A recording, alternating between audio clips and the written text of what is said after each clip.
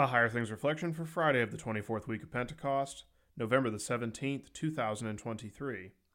And I will give you a new heart, and a new spirit I will put within you, and I will remove the heart of stone from your flesh and give you a heart of flesh. Ezekiel chapter 37, verse 27. In the name of Jesus, Amen. Sin loves to eat at us. Even if it's not bugging you all the time, you still find yourself bothered at times. You just can't get over it. If it wasn't bad enough looking at your sinful heart, we also hear that sin is a beast ready to pounce and consume you. Genesis 4:7. The Lord said to Cain, "Why are you angry, and why has your face fallen? If you do well, will you not be accepted? And if you do not do well, sin is crouching at the door. Its desire is contrary to you, but you must rule over it." Our sin and the devil are actively working to rule us, and we have no problem with it. It's all a matter of what your all-knowing and almighty God says about it.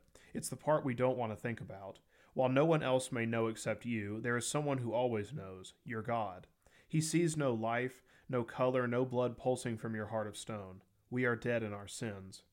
Ezekiel was not only consoling Israel who were brought into their own land, but he was foretelling of the new covenant God has given to us. The name of God, the Word of God, is made flesh and dwelt among us. As the Word made flesh is crucified for you, blood and water burst forth from his side to cleanse you. That's why Ezekiel connects the name of God with God washing us clean and giving us a new heart. Daily as we live out our baptism, we are reminded that we are a part of the family of God.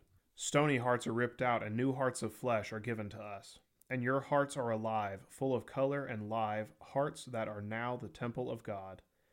In baptism, your veins now pulse with the blood of Christ in you, in the name of Jesus. Amen.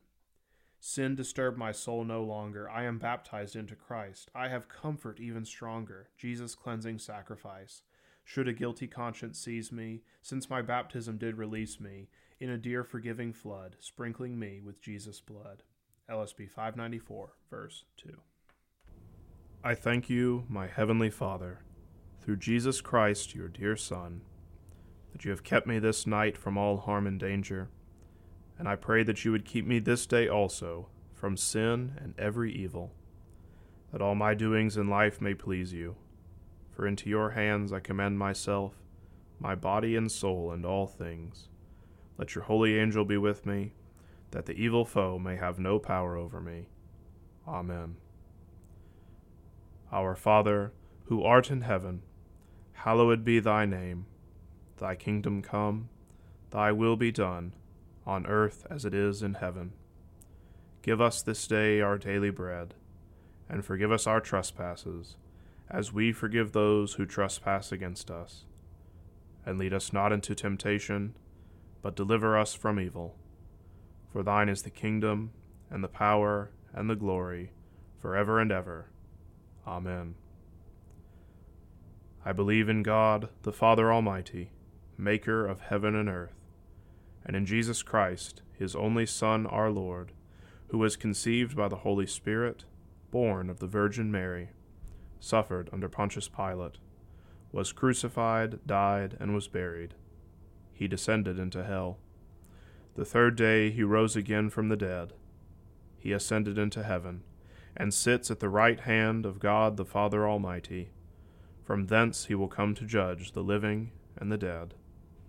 I believe in the Holy Spirit, the holy Christian Church, the communion of saints, the forgiveness of sins, the resurrection of the body, and the life everlasting.